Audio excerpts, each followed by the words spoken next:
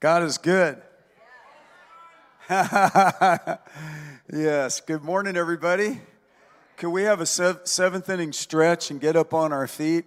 I just got some of that Australian dream stuff. I'm going to jump around like a kangaroo up here. I never did get an AARP card. I'm in denial about it, but I'm really looking forward to the lunch. And in fact, young people have actually served in that. Joe and Stacy met there, fell in love, got married. He just had a birthday, and she snuck him off to Breckenridge, Colorado on a surprise birthday. And God is, faith turns dreams into deeds. It bets its life on the unseen realities. We walk by faith and not by sight. But as Christians, we're not in denial. We're not oblivious to the problems of life, and we're not embracing mythology. Our lives are rooted in reality and authenticity, God being the author and the creator of existence. And sending his son Jesus is the master stroke of proof of his love for his people. God so loved the world that he gave his only begotten son, that whoever believes in him. How many of you are believers? How many of you you know what a believer is? It's not a religious person that's trying to perform to appease an unhappy and reluctant God. A believer has beliefs. I believe that he is, and I believe that he's a rewarder of those who seek him. There's a pony in there somewhere, as Ronald Reagan said. And God always causes things to work together for good. And because we're not deniers, we acknowledge challenges and trials, but we don't obsess on them either. We don't have a fixation on suffering like it's some sort of redemptive thing. There is an awareness that what the enemy means for harm, God turns around for good. And that he that has begun a good work in you will perform it until the day of Christ. Faithful is he who calls you, he'll also bring it to pass. And he being the author and the perfecter of your faith, and knows the number of hairs on your head, and this brother that just grew a beard, he knows the number of hairs on his beard, and knows the lack of number of hairs on Asher Ben Ruby's head. He knows the end from the beginning. And we can just trust and believe and be assured and have confidence because he's the Prince of Peace. And there's a peace that passes understanding. Where you scratch your head, I have peace even though all hell's breaking loose in the world around me. Wars and rumors of wars and all that kind of thing.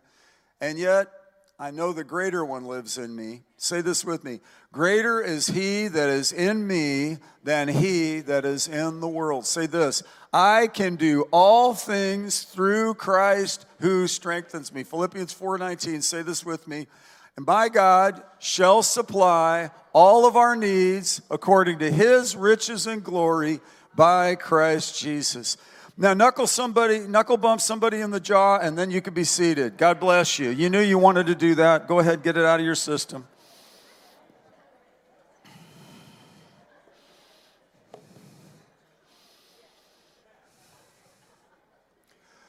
Heavenly Father, I ask that you help me to speak your word. I trust you for wisdom. I trust you for prompting. I trust you for the gifts of the Spirit, for that anointing. I know that you're the potter and I'm the clay. Adam was created from the dust of the earth, and you're mindful that we're but dust, and I am too. But we have this treasure in earthen vessels. There's treasure. I realize my clay pottedness, but I also realize your amazing, overabundant goodness and that Holy Spirit that you have given that's poured out on all flesh. That's where I need it. I need your Holy Spirit in my flesh. And I thank you for quickening and guiding and leading, and may this be the best service we've ever had since we started in 1988, in Jesus' name. All you guys online, I'm happy you're there, and I pray blessing on you. Let's go to Matthew 16:13. I'm going to Caesarea Philippi 2,000 years ago. Jesus is with his disciples. He gathers them all up. They're sitting by a body of water on some rocks and a gathering place. And, you know, it's It's the transportation mode then was either on foot or by camel or mule, I suppose. And they're sitting together and they're having a conversation, and Jesus poses a question. Hey guys, who do people say that I am? What's the general consensus? What's the vibe? What are people saying?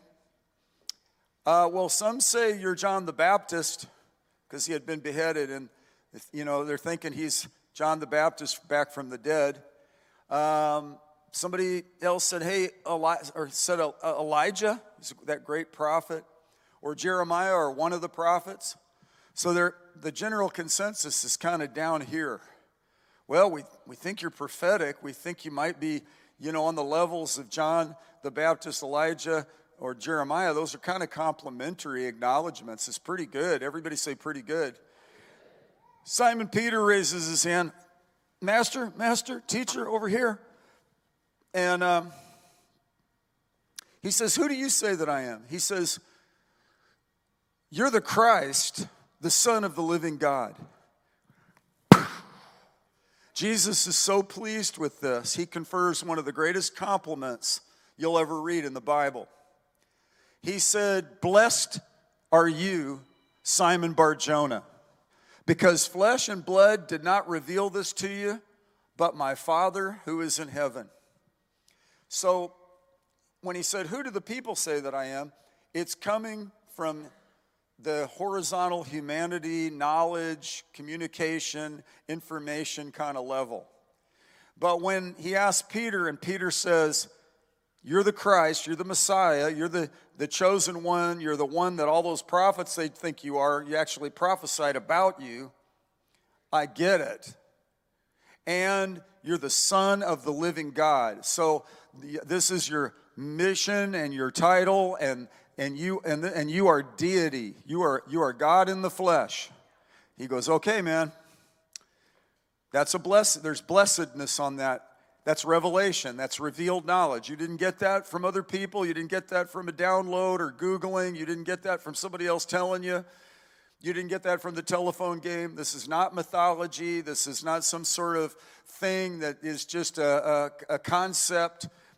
You got this directly from the Creator himself. And he said, you're Peter, and upon this rock I will build my church, and the gates of Hades will not overpower it. So my hope is built on nothing less than Jesus' blood and righteousness. On Christ, the solid rock I stand, all other ground is sinking sand. And 1 Corinthians 3:11, there's only one foundation, and it's Jesus. He is the foundation. No man can lay a foundation other than the one which is laid, which is Jesus. Everybody say, Jesus. Jesus' name is above every name. There's no other name under heaven given among men whereby we must be saved. I told the guy that was witnessing to me November of 1972 that I thought there were many paths to God.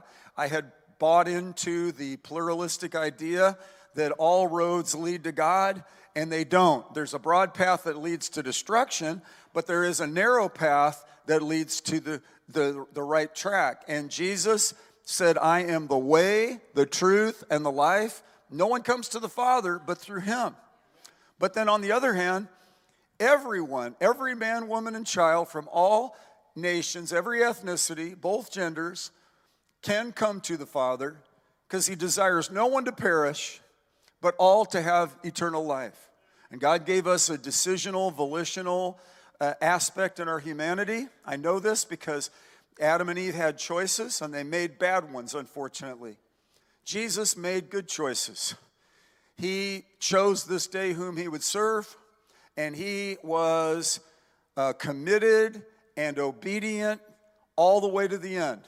He was obedient to the point of death, even death on the cross, so that there would be this tremendous sacrifice and payment, because the wages of sin is death. But because Jesus never sinned, he would never be subject to death unless he subjected himself to death. So he was willing. He said, oh, that this cup would pass from me. He saw how brutal it was going to be, separating from God, becoming a sin substitute, and then dying. Jesus came to suffer and die. That was his agenda, so that we could have access to the throne of grace. And that's the message of Christmas, that's the message of Easter, and that's the message of everything in between. Jesus is Lord to the glory of God the Father, and we're saved by grace through faith, and that not of ourselves. It's a gift of God. We can't earn it, we don't deserve it, but it's essential that we get it and receive Him. So the reason I'm up here restating the obvious to you and preaching Jesus to you is kind of like when Paul went to Corinth and he said, I determined to know nothing among you except Jesus Christ and Him crucified. He had to determine that because he could have gotten caught up in the subject of slavery because it was really dominant then. He could have gotten into politics about Rome occupying Palestine and how much of a hassle they were and how they were so brutal. And so these idolaters were coming in and disrespecting their Jewish faith. They could have gotten into all the leprosy issues or all the detachment issues or all the poverty issues. Jesus said, you'll always have the poor with you. But Jesus came in singularly to do the will of the Father, and it was to destroy the works of the devil, John 3:8, undo what the liar, the father of lies, was trying to captivate all of humanity with, and he still is. I mean, he's still barraging humanity with deception. That's why, blessed are you, Simon Bar-Jonah. Flesh and blood didn't reveal this to you, but my Father who's in heaven. Aren't you glad? He said, I will send the Holy Spirit, and He will guide you into all the truth. The Lord's helping us. He's a deliverer from temptation. He's also the one that brings us out of error and into truth. Jesus being the truth. And Jesus comes and He's got His arms outstretched to 21st century humanity, all 8 billion of us. I was thinking about my friend Reinhard Bonnke, who labored and strained. And then he had a dream. He's there working in Africa. He's born in 1940, Nazi Germany.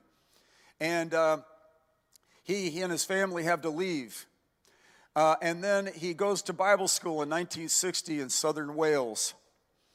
And his only other roommate was the only other spirit-filled Christian in the whole group. They thought they could just contain them. And he came out and he starts ministering. He goes back to a hated nation after the war, and then he grows up and he goes to Bible school, and then he goes to Africa. And one night he had a dream. And he saw Africa covered by the blood of Jesus. You know, not in a gory way, but in a redemptive way, because without the shedding of blood, there's no forgiveness of sins. So the symbolism and the richness of it was an assurance to Reinhard Bonnke, the missionary, who rode on horseback and went into obscure villages and preached in small groups and labored and labored and labored and labored, he and Annie and their children. And then he had open doors and he worked and he served faithfully. Then he saved up and he raised money and he built I think it was a 32,000 seat tent. And he set the tent up, and then a cyclone hit it and ripped it all apart and dashed his dreams. But then he said that actually precipitated from a problem to an opportunity. And he said, if we had kept the tent, we would have kept the crowds down to 32,000. But the tent was gone, and then the crowds just kept getting bigger and bigger and bigger and bigger. At some points, reaching 1 million or over 1 million people in one setting, bigger than Woodstock. But then he had a life threat in Nigeria, and he left, and then there was a riot, and there was some problems, and he couldn't go back for 10 years. But in the last few years of his life, he was believing God for 100 million souls. And in the last few years of his life, the majority of those souls got saved in the last quarter of the game. And while he was battling cancer, God brought him here for about 11 years, and he identified this church as a strategic ministry for reaching the nations. And he downloaded here. It was a privilege. In the last conversation I had with him as an equipping evangelist, he wanted to come here just to be with people. I don't even want to speak. I just come and just say hi to everybody because of love.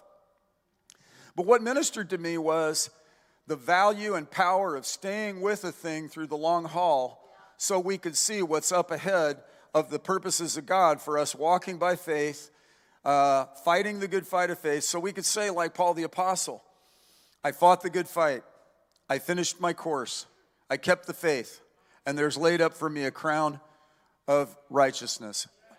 I believe the Lord, head of the harvest, has a plan. The Lord of the harvest wants to deploy us into the harvest field.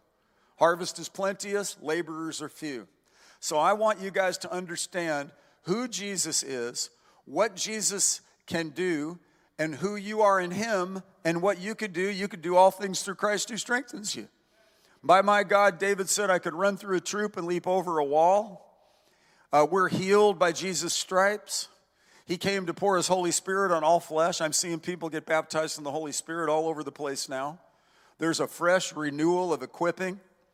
We've been purged, purified, refined. Daniel said in the end times, many will be purged, purified, and refined. He said the wicked will act wickedly, and none of the wicked will understand, but those who have insight will understand. The end time church is that Jesus is coming back to. He's refining, he's preparing. And that's my introduction, and I have two scriptures that I want to bring to you. One out of Isaiah 7 and one out of Isaiah 9. If you're a note taker, I have a 4-point message that describes who Jesus is, what he can do, what he does, what his capabilities are, his availability to you. So good so far, so good? Are you guys in a receptive spirit? I pray that a spirit of wisdom and revelation would come on us. The eyes of our understanding would be enlightened. I actually believe God, the Holy Spirit, will personalize this for each one of us. And I've always believed going into a meeting, and I pray for the speaker that God would give them utterance, that they may make it clear in the way they ought to speak, so that it's Jesus glorifying and it's essential nutrition for the hearer. So I believe God customizes these things in every service. And I believe it's no coincidence that you're here. It took something for you to get here. Just generally what you've been through in life. Let me ask a survey. How many of you have been through a thing or two? Let me see your hands. I know some of your stories, some I don't. How many of you are glad you're still, you've got some sort of detectable life reading of some sort? I asked somebody, how's it going? He said, it's going. Aren't you glad it's going? The Energizer Bunny keeps going and going and going and going. He gives perseverance. I mean, even the Calvinists believe in perseverance of the saints, and it's a grace, and I believe it too. God is able to sustain us all the way through, whatever the high times, whatever the hard times. How many of you have been through some high times, and it's been awesome? How many of you have been through some hard times, and it was awful? And yet, God's there for you. He said, if I make my bed in hell, you're there. And in fact, this is the first point I want to bring to you in Isaiah chapter 7, verse 14. And I'm reading in the New American Standard. Let's all read this out loud. Ready? Read. Therefore, the Lord himself will give you a sign. Behold, a virgin will be with child and bear a son, and she will call his name Emmanuel. Emmanuel is the opposite of absent or evasive. It means God with us. God present to help in the time of need. God for us and not against us. That's his very name. You're going to call his name God with us. When Jesus was sitting there and said, who do people say that I am? They weren't saying God with us until Peter did. He said, you're the Christ. You're the Son of the living God. You are Emmanuel. You are God with us. You're the fulfillment. You were born in Bethlehem to a virgin. You led a sinless life, and you were faithful, and you have signs and wonders following you, and the law and the prophets point to who you are and attest to your deity and your authority and your completeness and your thoroughness. Isaiah was on the ball, seeing these things and recording these things. And then you flip the page, and it gives an elaboration that's famous during Christmas because of Handel's Messiah. And it's part of he wrote the lyrics to this back when he was straining. You know, it was his profession to write music. And he was hitting a dry spell. He had a writer's block. And as the history goes, Handel locked himself in a room and knelt down to pray, and light came to him. And he got the song that he's now most famous for. I've heard other songs by Handel because I listen to classical radio on satellite because I stopped listening to Lawrence Welk, but I still listen to that music. But I'm telling you, the ones that stand out, King of Kings forever and ever, right? It's soaring, and he got it from God. Well, Isaiah got it from God, and here's what it says in Isaiah, the 9th chapter, verses 6 and 7. Look at this. Look at this. For a child will be born to us. A son will be given to us. Now, if you just stopped and meditated on that for a while, you'd be assured with the to us part that God is for us and not against us. God with us. Everybody say us. You know, the world's trying to get us together by creating division, by highlighting.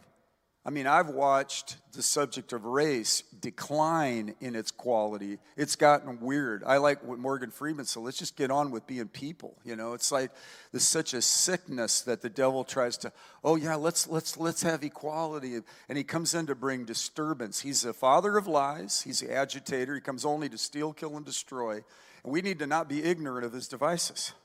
But the best thing to do in order to detect a counterfeit is to study the real thing. The Treasury Department people and the Secret Service people that are assigned actually to watch out for counterfeit money, they study the nuances of the actual real money. For example, a $20 bill, there's a quality of paper. It's mainly made out of rag content or cloth. It has little flecks of green and red fiber in it. Then now they've had to put in watermark, and then they've had to put in a little strip in it. And they keep engraving things in there and keep adjusting it to stay a step ahead of the counterfeiters. But they study the real thing. So when they see the fake thing, oh, that's fake. And Christians, we can study the real thing, and then we can detect false teaching. We can have discerning of spirits. We can not. Then we won't be. I mean, we've had a couple con men come through, and one guy was trying to con the police. One of the policemen trying to get him in on his con, and the guy said, "Doesn't he realize we're trained to detect this stuff?" And I mean, my alarm system was going off, and he even said to me, he was manipulating me. And he said, I feel some pushback from you. And it was all part, it's like, yeah, you do, because you're lying to me right now, you liar. Pastor Jeff bowed up there. Well, because we've got to learn good from evil. We've got to understand who Jesus is. Jesus is not just an enlightened one. He wasn't an ancient alien along with all these other religious leaders that was enlightened and eventually the reptilians are going to come out of the ground and everything's going to be fine. The devil's a liar.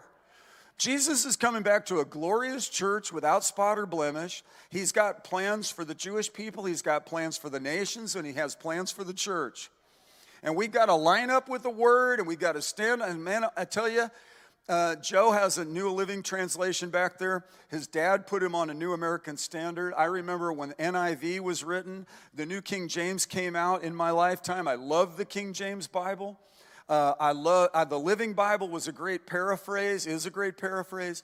Some I like more than others. My favorite is J.B. Phillips from England. But what the best Bible is the Bible you'll read. And there's a Mexican lady on Friday night. She reads the Spanish Bible. You know, Pastor John often reads the French Bible to keep his French current. And, I just say read your Bible. If you read your Bible and pray, write this down. This is a revelation. It just came to me. If you read your Bible and pray every day, you will grow, grow, grow. If you don't read your Bible and you don't pray every day, you will shrink, shrink, shrink. Shrink, shrink, shrink, or grow, grow, grow. One of my favorite things in the Christmas production, and I encourage you all to come tonight. This is procrastination alert. It is certifiably the last minute. This is the last one, last presentation. So I'm standing over here in the corner playing the harmonica behind the kids. And those kids are saying, this little light of mine, I will let it shine. Hide it under a bushel basket. And they go, no. I mean, they're like, okay. And as funny as Asher was about the seniors, I'm excited and enthusiastic about the youth. And I'm seeing our church in a healthy cross-section of amazingness. And I'm seeing what God is doing and enriching and stirring our season we're in right now. I mean, you may not realize it, but we've been purged, purified, refined. The branches have been clipped. God is pouring fresh water on us. He's fertilizing our faith. He's guiding us into His purposes. And these verses identify 4 characteristics of Jesus that I want to give you, and I've got just a few minutes to do so, so let's get ready. It says, a child will be born to us.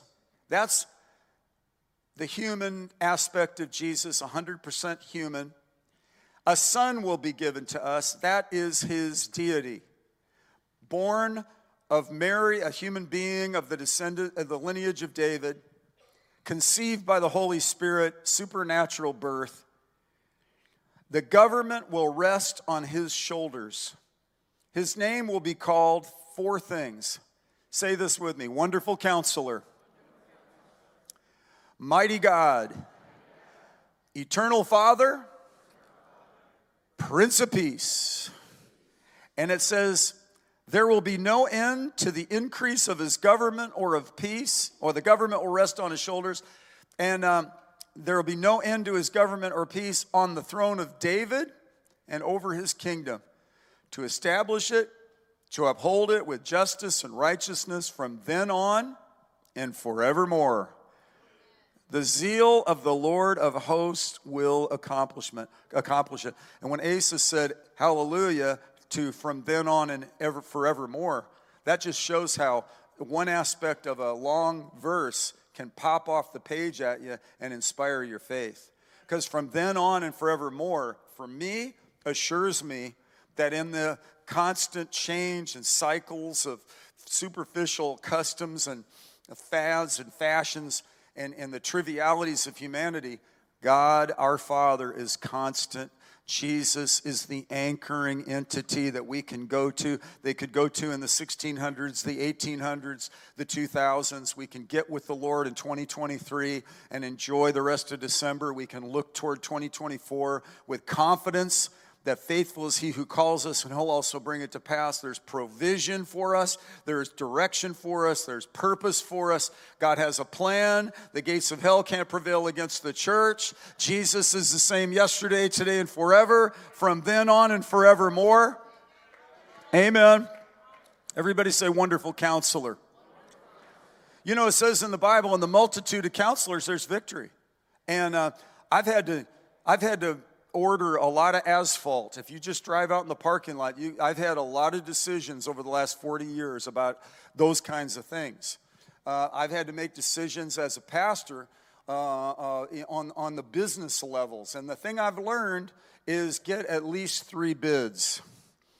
And at least 3 bids, so that you can compare apples with apples. And inevitably, they're always a little bit different, and you've got to work and you've got to labor to make sure you're getting a superior product for a good value. You're taking good care of the business that's supplying it, but you're also getting, as a consumer, buyer beware, you're making sure you get the right thing. Look, we've had medical doctors. I was one who battled cancer, and she wrote a book about how to conquer cancer, and she said, you got to get a second opinion. She said, I'm a medical doctor. Nobody likes people that are obnoxious. However, she said, you've got to give yourself permission as a patient to be thorough and take your medical care seriously and go. And any doctor I've talked to, when you say, with no offense, but I'd like to get a second opinion, they will look at me without blinking and say, I would.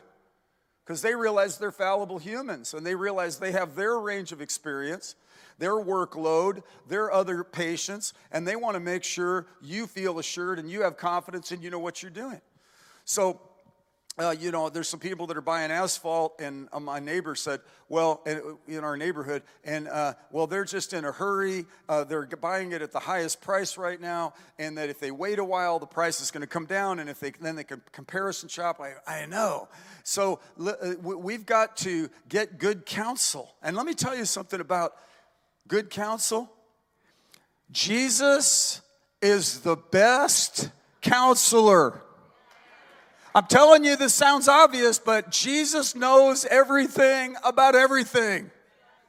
He is omniscient, all-knowing. And that is a beautiful thing. And that's a unique trait to him.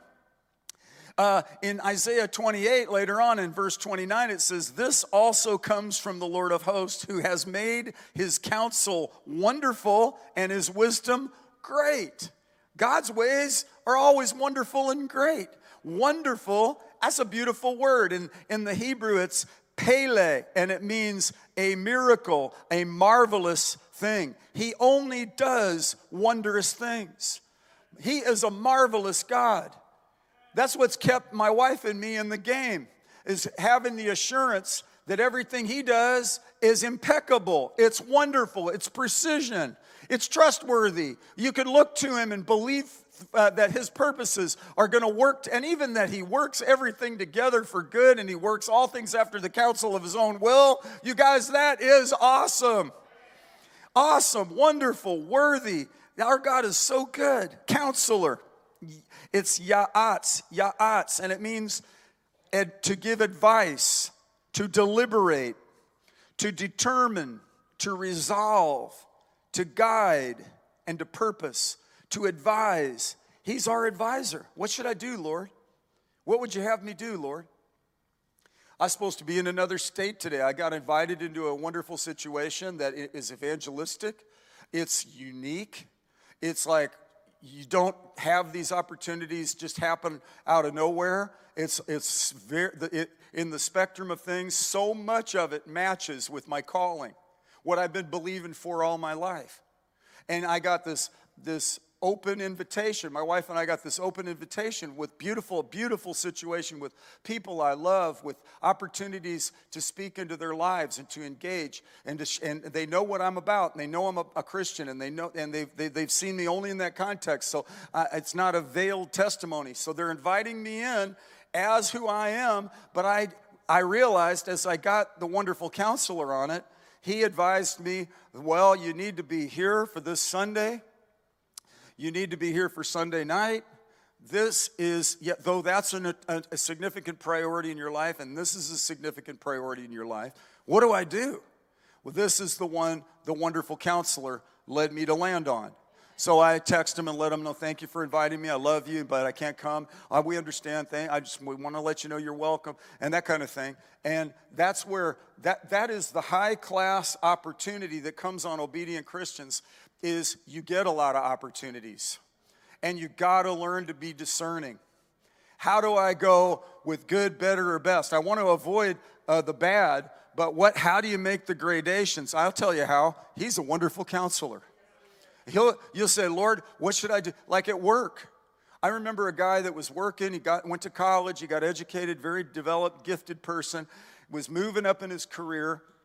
They approached him. He had a lot of good personality, people skills, leadership skills. Hey, we're going to start a new division in the company. We want you to come over. We want you to have 35 people under you. And this was a young man, probably in his late 20s. And he got with me and he said, hey, Pastor Jeff, let's pray together. I have this opportunity. I said, well, what are you getting in your spirit? He said, well, I'm kind of hesitant about it. I said, okay, well, let's pray. Because I'm only there to augment, never to override. Prophecy, this is personal prophecy movement. When people line people up, you should marry this one and you should quit that job and go. That's scary to me. I learned that that's not the prophecy gift for the church. That's directive. No. It's confirmation, not revelation. And so I was like, okay. So then I prayed with him, and yeah, I sensed that same thing. So he declined the promotion. And the bosses were like, you're out of your mind. I think it was only 6 months later, he came to me and he said, Pastor Jeff, you're just going to blow your mind. Well, what? He said, remember that offer I had? They started that division. The powers that be changed their mind. And instead of transferring people back in, they fired everybody that transferred into that division. Had I taken that, what looked like a big bonus, a big promotion, greater authority, greater responsibility, I would have been out of work. Another guy got a job in another state, left. He never asked me, so I just was like, I missed him. And I had to check on my spirit about it, but he didn't ask me, so I didn't tell him. He calls me, he says, I think I missed God. I said, yeah, you did. He said, so I'm going to come back. So I said, okay, so he did. And it was great when he came back. But listen, can I just tell you that in gigantic, bold letters all the way across this full building, panoramic, from whichever place you're sitting, from my side it's Wonderful Counselor. From your side it would be Wonderful Counselor. Say it, Wonderful Counselor. You know what a wonderful counselor is?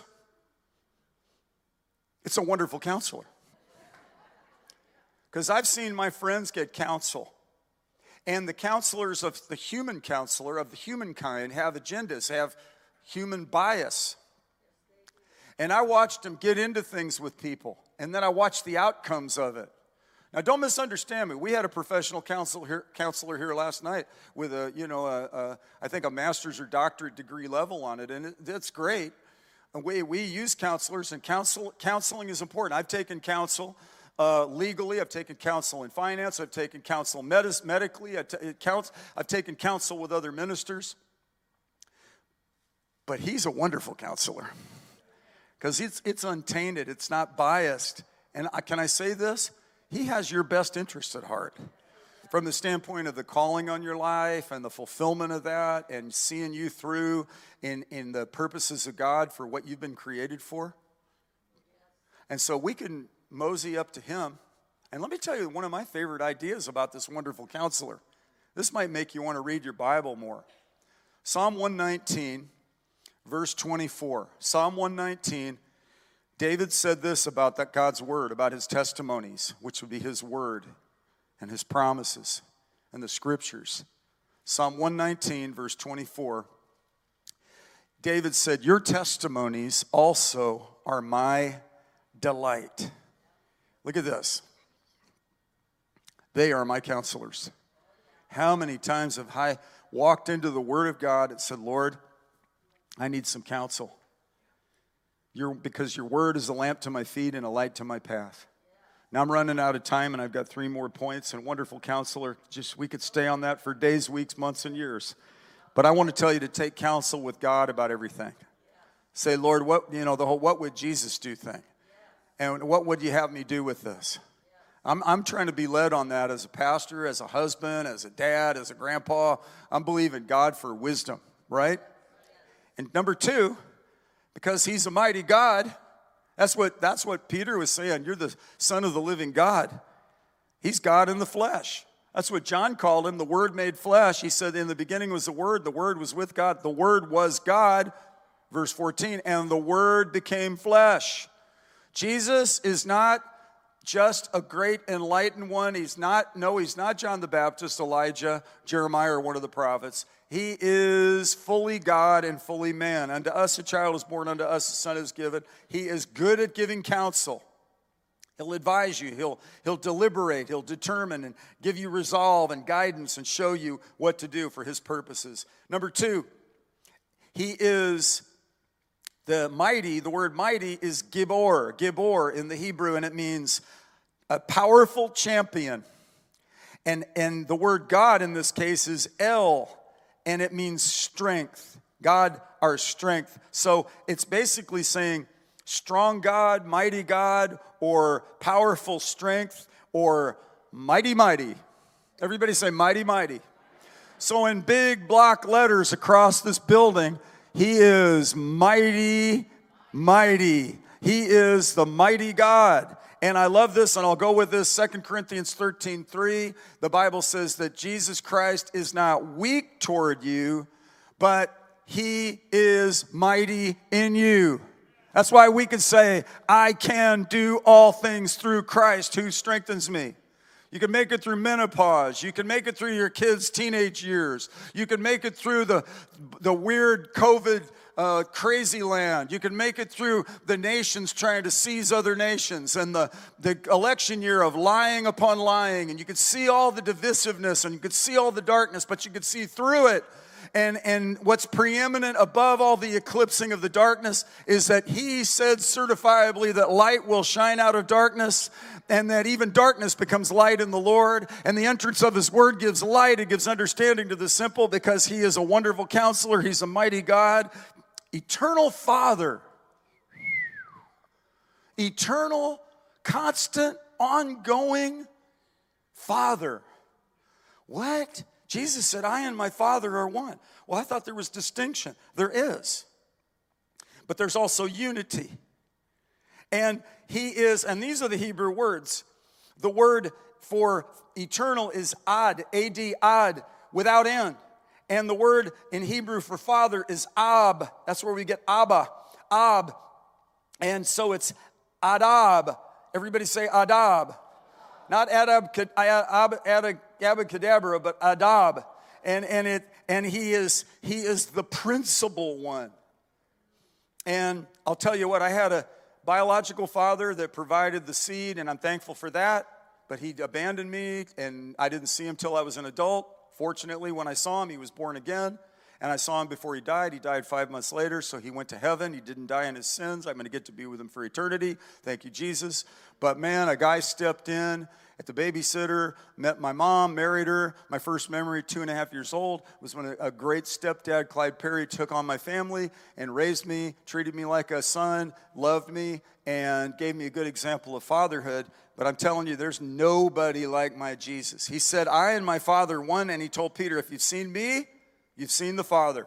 And I'll close with Daniel, where he called him. He said he saw a vision of him, and he said he saw one like the Ancient of Days taking his seat. The Ancient, everybody say Ancient of Days. His vesture was like white snow, and his hair and of his head was like pure wool. His throne was ablaze with flames. Its wheels were a burning fire. We have an eternal Father who is a very present help, who doesn't abandon. He's not a deadbeat dad. He's not an absentee father, and he's not emotionally detached. He is very present, amazing, vital, alive, inclined toward you. He knows each and every one of us, and he calls us his beloved sons and daughters of the Most High God. It puts us in an advantage to know he'll counsel us because he's mighty and he's eternally, abidingly with us. And lastly, but not least, one of my favorite phrases in the Bible, Jesus is the Prince of Peace. Everybody say Prince of Peace. Churches that have named their church Prince of Peace, I almost have envy about it. It's such a great phrase, Prince of Peace. Because in the end times, they'll say peace, peace, but there is no peace. But yet, on the other hand, there's a peace that passes understanding. And it's where we're just like, I see my circumstances, the challenges and trials of life. I see my failings. I see my down sitting and my uprising. David said, my sin is ever before me.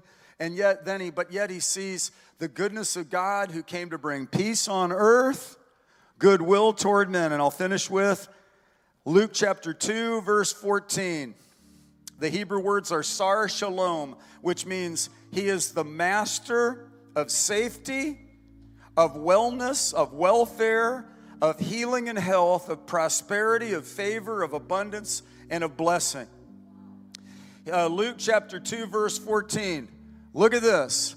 Let's stand up on our feet. Glory to God in the highest. Let's read this out loud. Ready?